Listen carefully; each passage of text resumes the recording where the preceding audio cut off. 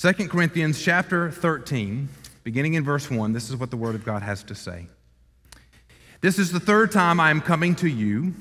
Every charge must be established by the evidence of 2 or 3 witnesses.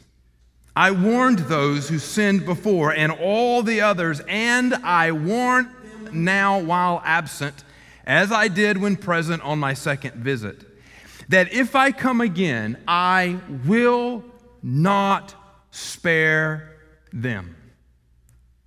Since you seek proof that Christ is speaking in me, he is not weak in dealing with you, but is powerful among you. For he was crucified in weakness, but lives by the power of God. For we also are weak in him, but in dealing with you, we will live with him by the power of God. Chapter 13 is the final words, the concluding words of Paul's letter to the Corinthian church. And as such, he is giving final instructions to the church and final warnings to the church.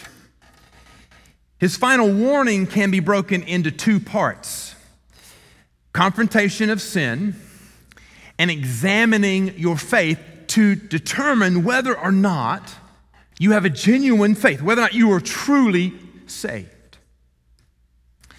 Today I want to preach, and I will be preaching on that first part, concerning the confirmation of sin. Next Sunday we'll deal with the second, concerning the genuineness of your faith. Confronting sin and church discipline is something that most Christians know should be happening, but most Christians have not seen a healthy or a consistent model of how it should happen. And a more honest assessment of church discipline may be that many Christians have no motivation to faithfully participate in church discipline because you enjoy the lack of accountability in your church and in your life. Understanding this passage and how to confront sin requires some understanding of some principles of healthy, godly discipline. So my sermon this morning only has 2 points, but I want to have an extended introduction because you need to understand these principles before you can understand the passage. So 3 principles of healthy, godly discipline. The first is, godly discipline is motivated by love. The lack of discipline indicates an absence of love and an absence of relationship. Now, no one enjoys discipline when it's being applied. The only enjoyment of discipline is long after it's been applied and long enough that you've enjoyed the fruit of it, but not the experience of it. Hebrews chapter 12 says, "For the Lord disciplines the one he loves and chastens every son whom he receives. It is for discipline that you have to endure. God is treating you as sons. For what son is there whom his father does not discipline? If you're left without discipline, in which all have participated, then you are illegitimate children and not sons." My children have reached an age at which we're beyond the toddler young stage, and we've had an experience where we've been out and about, and some other children have been behaving in such a way that my kids have said, "You would never have let us behave that way." And the truth of it is, I wouldn't have. But when we observe it in kids that are not my own, I don't feel compelled to discipline them. They're not my children. I don't have to raise them. Neither do I have to be concerned about them. I don't discipline children that are not my own. But if you're my kids, you carry my name, part of that is connected to discipline. So discipline, first and foremost, must be connected to love. Dear brothers and sisters, listen to me. If you're under the discipline of the Lord today, receive that as an act of love, because only his sons and daughters does the Lord discipline. Discipline is motivated by love. Discipline is connected to worth. God disciplines his children so that they may bear the fruit of righteousness. Later in Hebrews, the writer says, For the moment all discipline seems painful rather than pleasant, but later it yields the peaceful fruit of righteousness to those who have been trained by it. The more valuable and important someone is, the more discipline is required of them. If you value your children, if they're important to you, if you're concerned with how they turn out and grow up, then you have disciplined your children. If you don't care, doesn't bother you, then you don't discipline. Worth. Discipline is connected to worth and value. It's motivated by love. And then maybe the most important one to hear. So if something else has gotten your attention this morning, listen carefully to what I'm about to say. Discipline, godly discipline, is inseparable from and connected to church fellowship. Now, you and I might use the word church membership. I like fellowship because I think it communicates on a deeper level what church membership is, but in a practical sense, yes, church membership. Why is membership important? It's not important just that we can have a list and a number, but church membership determines who we're responsible to and who we're not responsible to. Like children in your household versus kids that just play in your yard and then leave, church membership is the definition by who we're in fellowship with and to whom we have responsibility to. Now listen, give special attention to this. There cannot be effective godly discipline without a connection to a church fellowship. The breakdown of church fellowship and an understanding of church membership is why there has been a breakdown of church discipline. For various reasons, church membership has come to mean little more than having your name on a list. And the most blatant evidence of this is that there is no relationship between being a church member and being a part of the church fellowship and attending regularly worship. Now listen, hear me very carefully. I've got some hard things to say. I'm not mad about it, but I want you to hear God's word faithfully this morning. There are various reasons, and there's lots of places we could point a finger, but friends, you understand, I'm not making this up. There has been for a very long time no real connection between being a member of this church and any expectation of showing up at this church. The proof of that is when we go do visits, sometimes we'll knock on the door of somebody we've never met, and they'll say, "Oh, I'm a member of your church." That ought to bring us to tears.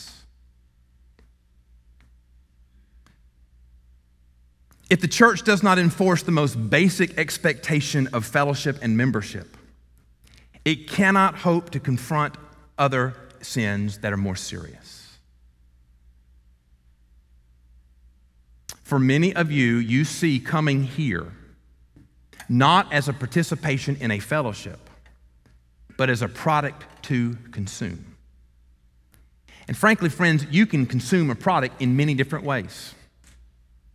I publish a podcast every week of this sermon. If you want to, it may sound better. The audio quality is better. There's some production value that we add to it. You can listen to that in your car on the way to and fro, and you can consume the sermon. Right now, there are some able-bodied people that are watching us online. They're not here because they can't physically be here. They're just not here because they would have rather sleep in this morning and watch the service, consume the service in their pajamas, than expend the expense of coming in the building and being in the pew with you. Now, before we wag our fingers, many of you have participated in that as well. Because many of us have viewed what happens here not as fellowship, but it's something to be consumed. And you know, the thing about consumers are, they can take it or leave it. They consume it when they want it, they put it away when they don't. Fellowship, membership has a connectiveness there, a requirement both to participate and to be part of it. Now, you may ask, then, why preach this passage? Because I'm going to make the case over and over today that you cannot bring about what this passage teaches unless you're faithful to fellowship. And you might say, well, Pastor, you've just said we are not faithful to fellowship. Then why would you preach this passage if you know the church right now cannot effectively obey it? And I would say to you, faithful preaching holds up the Word of God even when it exposes areas of inadequacies and failures in us. I cannot only preach the passages that comfort, I must also preach passages that challenge us to live more faithfully and obediently to God's Word. I shared with a few of you this week as we've talked about this sermon and what I was planning to preach, and I have said this to many of you. Listen, you need to understand, you're hearing it fresh right now, but I've had to live with this all week. So I've been preaching to myself all week, and now I share it with you. So from this passage, I want to share two basic points this morning. How do we confront? So how to confront sin. I think we see a model here in how Paul is confronting sin within the church. And then secondly, a why.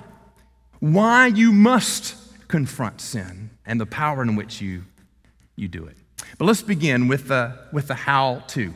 So Paul begins in the first couple of verses here, and he says, this is the third time I'm coming to you. And he repeats something that would have been very familiar. Every charge must be established by the evidence of 2 or 3 witnesses. I warned those who sinned before and all others, and I warn them now while absent. Now, if you're a Bible student, you may recognize the 2 or 3 witnesses. That's an Old Testament principle. In the Old Testament legal code, before a charge could have any validity, it had to have more than just a single person. There had to be at least 2 or 3 witnesses. In the New Testament, we see that again when Paul says, listen, if you're to receive an accusation against an elder, pastor, or overseer, then that has to be, but in fact, you're to ignore it unless it comes from 2 or 3 witnesses. He says that here, applying that principle. So if we're going to deal with sin, it can't just be what a hearsay, it can't be what one person says. It has to be in a verified testimony of sin in the church by a witnesses of 2 or 3. And then he talks about warning. So how to confront sin? Well, I want to give some principles here. The first is that you must be humble and fearful. Legalists start from a position of pride and then proceed with pleasure to confrontation and condemnation. We've all been around folks like that who genuinely enjoy confronting and exposing and calling you out in sin. The false teachers that Paul has been arguing against were employing harsh tactics. The people were making judgments on the validity between the false teachers and Paul, in part based on their judgment of how harsh they had been treated. It's an odd thing, but Paul is basically saying, listen, he's making the case that, listen, I'm not coming with harsh words just to be harsh. I'm coming with words of wisdom and truth that may be harsh, but not motivated out of a desire to be harsh. There's always been that sort of dynamic that sometimes we judge those who are meanest with more authenticity than those who are kind. But friends, Christians, brothers and sisters, living and breathing and working within the context of the fellowship, we must start with humility. And the reason why we must start with humility is that we are humbled by the knowledge that everyone in this fellowship has sinned and fallen short of the glory of God. Listen to me carefully. There is not a sin you will confront in another person that is any worse or that you have not been forgiven of on your own in your own life. So we start with humility, knowing that we don't come from a position of superiority. We come from a position of sinfulness and flesh in ourselves. Christians find joy not in the confrontation or the arrogance of condemnation, but in repentance and rescue of a wayward brother or sister. So Christians approach the confrontation of sin relationally. You see, confrontation of sin and spiritual discipline cannot be effectively accomplished outside of church fellowship. Now listen to me carefully. This passage is not about how we relate to our unsaved friends, neighbors, family members. This passage is how we relate to one another within the fellowship of the church. This passage is not how we relate to the visitor, the guest that comes among us but is not part of the fellowship of the church. No, this is part of those who have been called out, who committed themselves into the fellowship and said, we are the testimony of Christ in this community as Central Baptist Church. So hear me very carefully. It has to be understood in the context of relation. We confront one another in the context of a relationship. And we proceed with fear and trembling, fear for the consequence and the destruction that sin will bring to the brother or sister in our midst. Fear for the consequences and destruction that their sin will bring to the testimony and witness of the ministry of the church. And fear for the danger that sin is to our own soul. Jude tells us in verses 22 and 23, have mercy on those who doubt. Save others by snatching them out of the fire. To others show mercy with fear, hating even the garment stained by sin. Thinking about how we understand that your brother, your sister sitting on the pew with you, their sin, your sin affects the whole of the testimony of the church. Galatians chapter 6 Paul writes, brothers, if anyone is caught in any transgression, you who are spiritual should restore him to in a spirit of gentleness. And then he says, keep watch on yourself. Here's the fear for your own soul. Keep watch on yourself, lest you too become tempted. Bear one another's burden so to fulfill the law of Christ. Be humble and fearful. Secondly, warn often. The wickedness of our flesh creates a desire to see consequences to befall on others. So if you've got somebody at your office right now or where you work that is lazy and does not do their job, there's a part of you that hopes the boss catches them and they get fired. You don't have to admit it. I know it's true. You've been covering for them. Their lackadaisical attitude, their bad work quality means that everybody else has to work harder to cover up for them. And there's a part of you that just secretly hopes, I hope at some point they're exposed so they're going to get what they deserve. That flows right out of our flesh, desiring to see the consequence befall others that we determine that they deserve. But within the context of the fellowship, we work differently. Our desire and our hope cannot be that the destruction of sin would befall a brother or sister. Our desire has to be that they would be rescued from the destruction of sin. And so we warn often. Now, there's a testimony to this wicked desire of the flesh in our Old Testament in the prophet of Jonah. When I say that word, you probably know Jonah best because he's the guy who got swallowed by a big fish. Do you know the story? God had called him to go preach to Tarshish, but it was to Nineveh. And Nineveh was not a godly town. They were not God-fearing. They were pagans. And the prophet Jonah had no desire to see the pagans get right with God. And the story is that he fled the call of God. That's why God confronted him and swallowed with the big fish. But what's next is more important to us today. After the fish episode, he does go to Nineveh, and he preaches what can only be described as the sorriest, weakest, half-hearted sermon recorded in all of Scripture. It's a sentence long. Now, you would probably like that today. But here's Nineveh, this great city that was about to experience the full wrath of God poured out on them. Jonah goes through the city, a 3 days walk going, you need to repent or God's going to get you. Now, you would think Just imagine today if you were to walk across Waycross, walk across Atlanta, Georgia, go to LA, walk across LA, these large cities, go walk across Washington, D.C., and preach a message like that. Repent or God's going to get you. Probably wouldn't expect much to happen, but by God's grace and His wonderful mercy, people heard the sermon, and from the people of the lowest all the way to the highest king repented and began to humble themselves before God and say, what must we do to be saved? Well, Jonah, the great prophet, you would think would rejoice in wicked people turning to the Lord. But you know what Jonah does? He goes up and he complains before the Lord and he says, and this is what he says, I wish I'd never been born. What's wrong with you, Jonah? What was wrong with Jonah was he wanted to see the fireworks. He wanted to see the wrath of God poured out on people that he did not like. Friends, that cannot be the way the fellowship functions with one another. We cannot desire the destruction of sin, because listen to me, the destruction that sin brings to your brother or sister will affect you and your family and this fellowship as well. And so we must warn often. We must over and over warn the destruction of sin and the consequence of sin. The testimony of one who desires repentance over destruction is an abundance of warning. And warnings begin with speaking honestly about sin and the destruction that it will bring.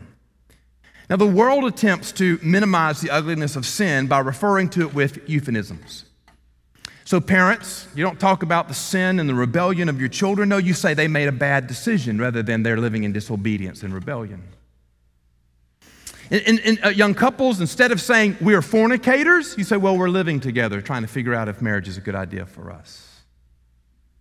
Husbands and wives, rather than saying you're an adulterer, you say, well, we had an extramarital affair. Instead of talking about murdering and aborting babies, we talk about, well, it's family planning or reproductive health care. Listen to me carefully. You cannot confront sin unless you can identify sin. It's been years ago, but I had a couple in my office. And you could rightly say of them that they were both, and this is hard to explain, but they were both at the same time fornicating and adulterers. And they had come to my office for pastoral counsel, wanting to know about joining our church. And I said to them, I said, friends, you're either a fornicator or an adulterer, and I think you're both. And before we can talk about church membership, you need to repent and get right with God. Now, what you would hope is that they would their hearts would be broken, they would get on their knees and cry out before the Lord. They stood up in anger and stormed out, and I have not seen them since. But friends, you cannot confront sin if you can't identify sin. Do you hear me? If you will not be willing to call it what it is, you cannot confront it for its danger and its destruction. Euphemisms and other ways of obscuring the reality of sin confuse and distract. Now, let's be honest. If you warn brothers and sisters of their sin, you risk relationships with them. If you dare to warn a brother or sister about their sin, you risk losing their relationship. When confronted with exposure of sin, there are generally two reactions. We've already spoken about this in previous Sundays. Either you respond in anger and accusation against the one who has brought it to your attention, or you respond in humble repentance. And if they respond with anger and accusation, the reality of it is, if you warn them of their sin, you may well lose their relationship. And the honest truth is, some of you have valued their relationship or the peaceableness of that relationship over the eternal reality of their soul. Effective warning demands that you do not ignore sin. For a while, it is easier to ignore sin rather than confront it. This is where I live. I don't enjoy confrontation. I get sick to my stomach when I think about having to confront someone over sin.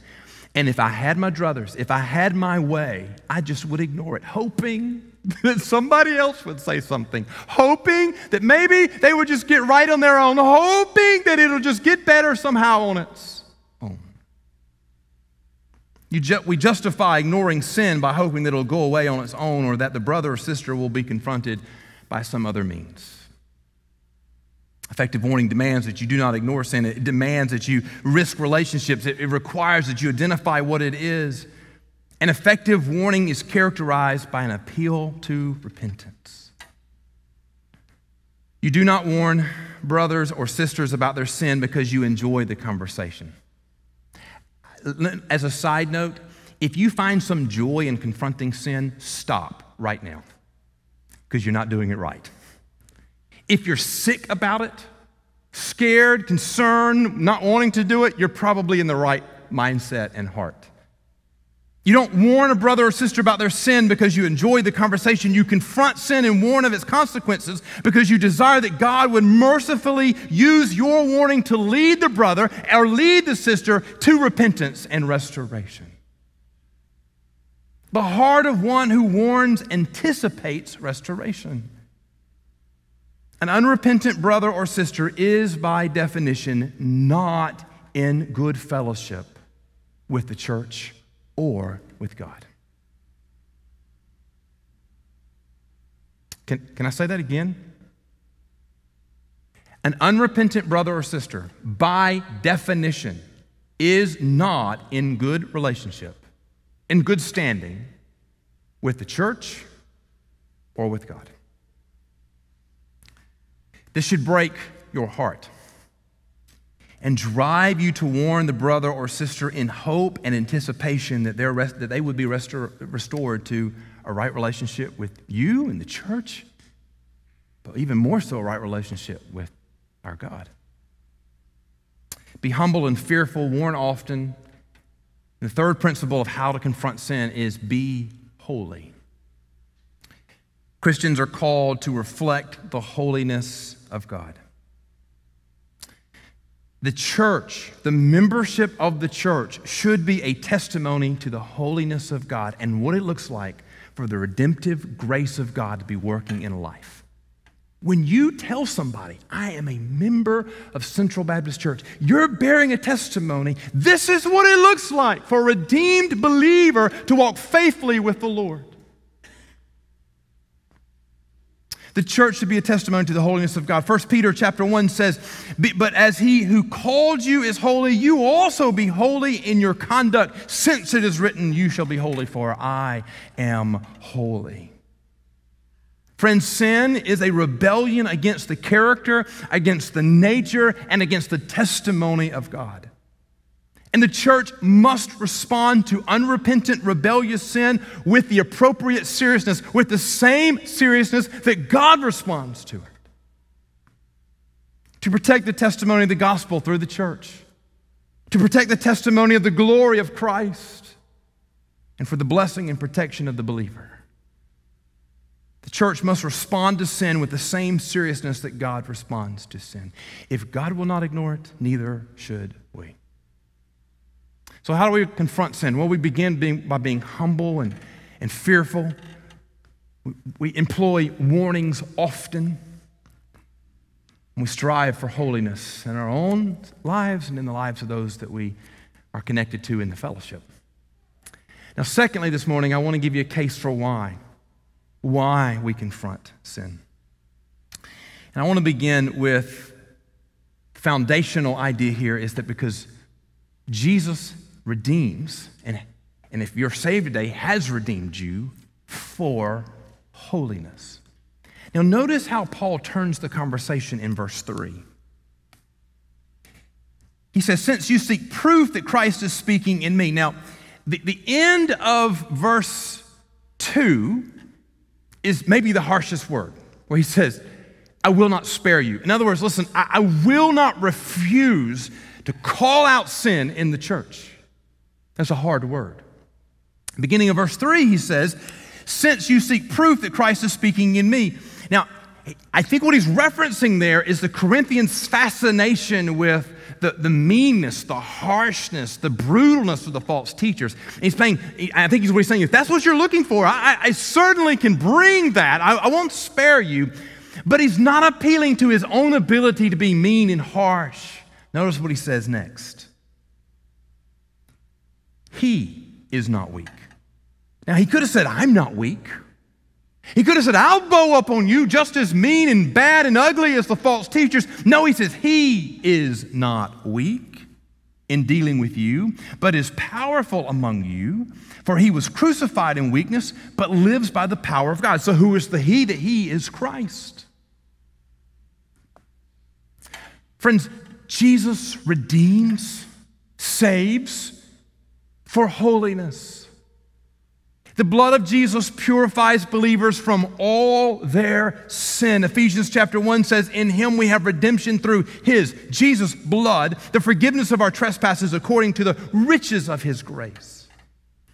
To rebelliously invite the corruption of sin into your life that has been redeemed by the death and resurrection of Jesus is to rebel not against the church, not against your pastor, not against your family, your mom or your dad, your brother, your sister, your spouse. To invite rebellious sin into your life, listen to me, is to rebel against the one who saved you, Jesus.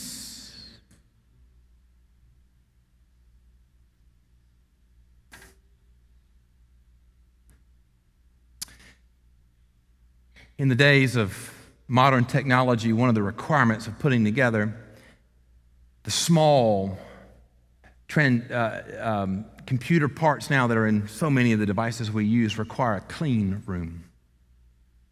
Clean rooms are just rooms that have special filtration and those sort of things to reduce the particulate in the air. I just wanted to know this week, as I was thinking about what it meant to be clean, what the cleanest room in the world was. It's a room in Germany. In this room, a cubic meter of air contains a maximum of only one single dust particle with a maximum size of 0.1 micrometers. And this makes the air inside that room 10 times more pure than any iOS 1 class clean room. In other words, it's 10 times cleaner than the cleanest rooms that most things are made in. I don't know how much that room cost. I did find an estimate that most clean rooms, just general, run-of-the-mill clean rooms, run about $1,500 per square foot. So I'm imagining the one in Germany cost a little bit more. And you can understand, you don't have to know anything about that room to understand if you spent all that money and built all that infrastructure to get the room clean and to keep that room clean, nobody walks in there with muddy boots. That couch that's in your basement that when you hit the armrest, dust plumes up, nobody's putting that in the clean room.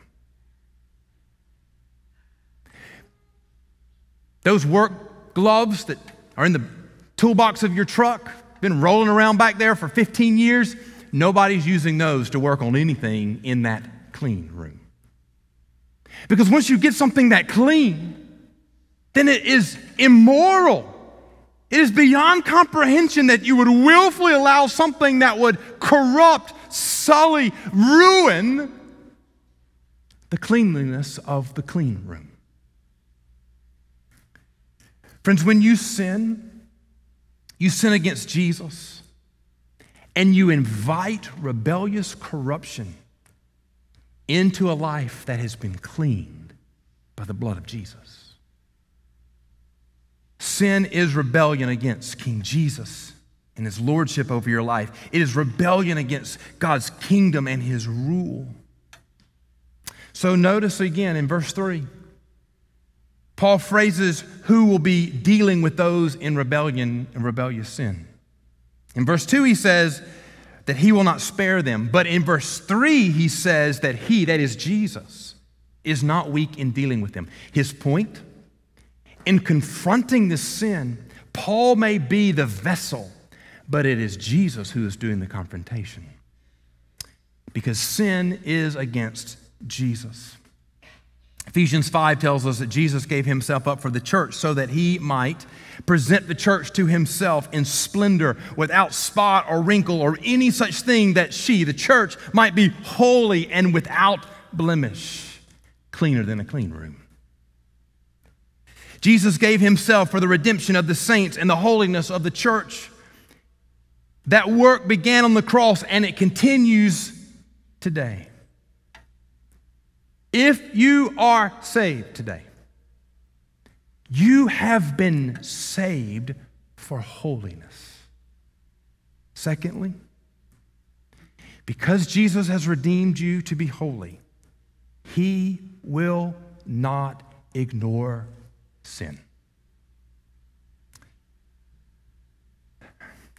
Our modern culture and many churches attempt to view Jesus only as a lamb unto slaughter on the cross. Now, I like that image, and you ought to as well. It's a beautiful image. And the Bible uses that image of Jesus. He was like a lamb unto slaughter, meek and weak, gentle, non-confrontational. Who's afraid of a lamb? That beautiful, once-for-all Passover lamb that was perfect, without blemish, Jesus went to the cross on our behalf to be a sacrifice for your and my sin. It's a beautiful testimony. But don't stop there, because that's not the whole, entire, full testimony of who Jesus is. And Jesus did die humble and in weakness to offer a sacrifice for sin. However, the church does not worship a martyred leader. We don't worship a murdered leader. No, dear friends, we worship the risen Lord, the risen King, the risen Lamb who lives today. He was crucified in weakness, but He was raised in the power and the might of the living God. And He confronts sin. He works in the church today in that might and in that power of the resurrection. Jesus was raised to life in power to establish His kingdom and to build His church. That's why Paul says, for He was crucified in weakness, but lives by the power of God. For we also are weak in Him, but in dealing with you, we will live with Him by the power of God. Sinning believers are confronted by the power of the resurrected, nail-scarred hands of Jesus. Jesus, listen, you can hide. You can be confident that the people sitting beside you on the pew, and maybe even your spouse, doesn't know the rebellious sin that is in your heart. But Jesus does, and He will not ignore it. And when the church is aware of it, neither should we. That's why we must confront sin. This month, 78 years ago, on August the 6th, history was changed, the world was changed. Because on that date, the United States dropped the first atomic bomb ever to be detonated in war. The blast of the bomb was equivalent to 15 kilotons of TNT. It created a 1-mile radius of total destruction, 4 miles beyond that of fires and further destruction. The number that always gets me when I read about it is 70 to 80,000 people died, with another 70,000 injured. It was a destruction and death on a scale never before seen in human history. And to add carnage to carnage and heartache to heartache and destruction upon destruction, 3 days later, the United States dropped a second atomic bomb on the city of Nagasaki with equal destruction. For several months before August of 1945, the United States warned civilians in Japan of the coming destruction and devastation that was coming by dropping 67 million leaflets across Japan. It was hoped that the leaflets would pressure the Japanese high command to surrender. If the people had known what was coming, surely they would have evacuated those two cities. Growing up, my family had a dear friend who was a young girl on Nagasaki the day the bomb was dropped. She lost friends and family members instantly. But you don't need to know anybody from there to know human nature. If you knew that was coming, you would evacuate the city. You've got anybody that you knew to evacuate the city. You would have put out a general call, evacuate the city. If the people had known what was coming, truly they would have pressured their leaders to surrender. But by most accounts, the people went about their days unaware of the destruction and the destructive force previously unknown to the world that was about to befall their city. In the years following, there has been a lot of debate about that bomb, whether or not we should have dropped it. And there's also been debate on whether or not the warning leaflet should have been more specific about what was to come. The leaflets just simply said, there's destruction coming, there's devastation coming, but did not reveal the specifics of the bomb. At the time, there was some fear that maybe the bomb wouldn't go off as planned and it wouldn't have the shock and awe that was intended to have. And this debate naturally flows out of a desire to warn of impending destruction, even of our enemies.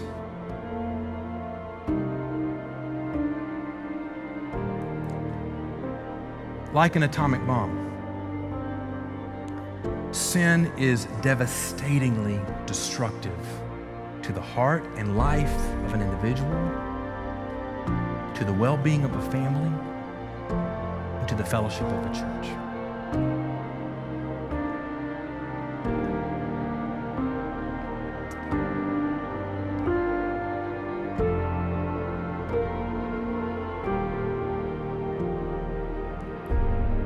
Knowing what comes, brothers and sisters, within the fellowship, we must confront sin. For the sake of our brothers and sisters, we must confront sin. For the sake of our own lives and well-being, we must confront sin. For the sake of the church, we must confront sin. For the kingdom of God and the glory of Christ, we must confront sin. Be humble and fearful. Mourn often and seek holiness, for the Lord our God is holy.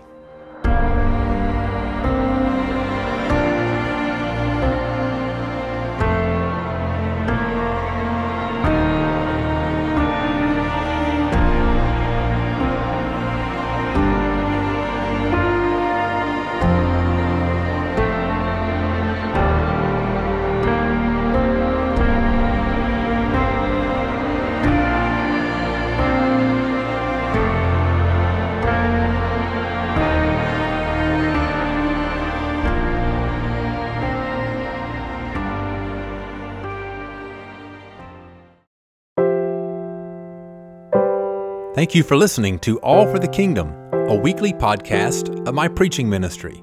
For more sermons, blog posts, and other related content, go to bensmithsenior.org. That's bensmithsr.org.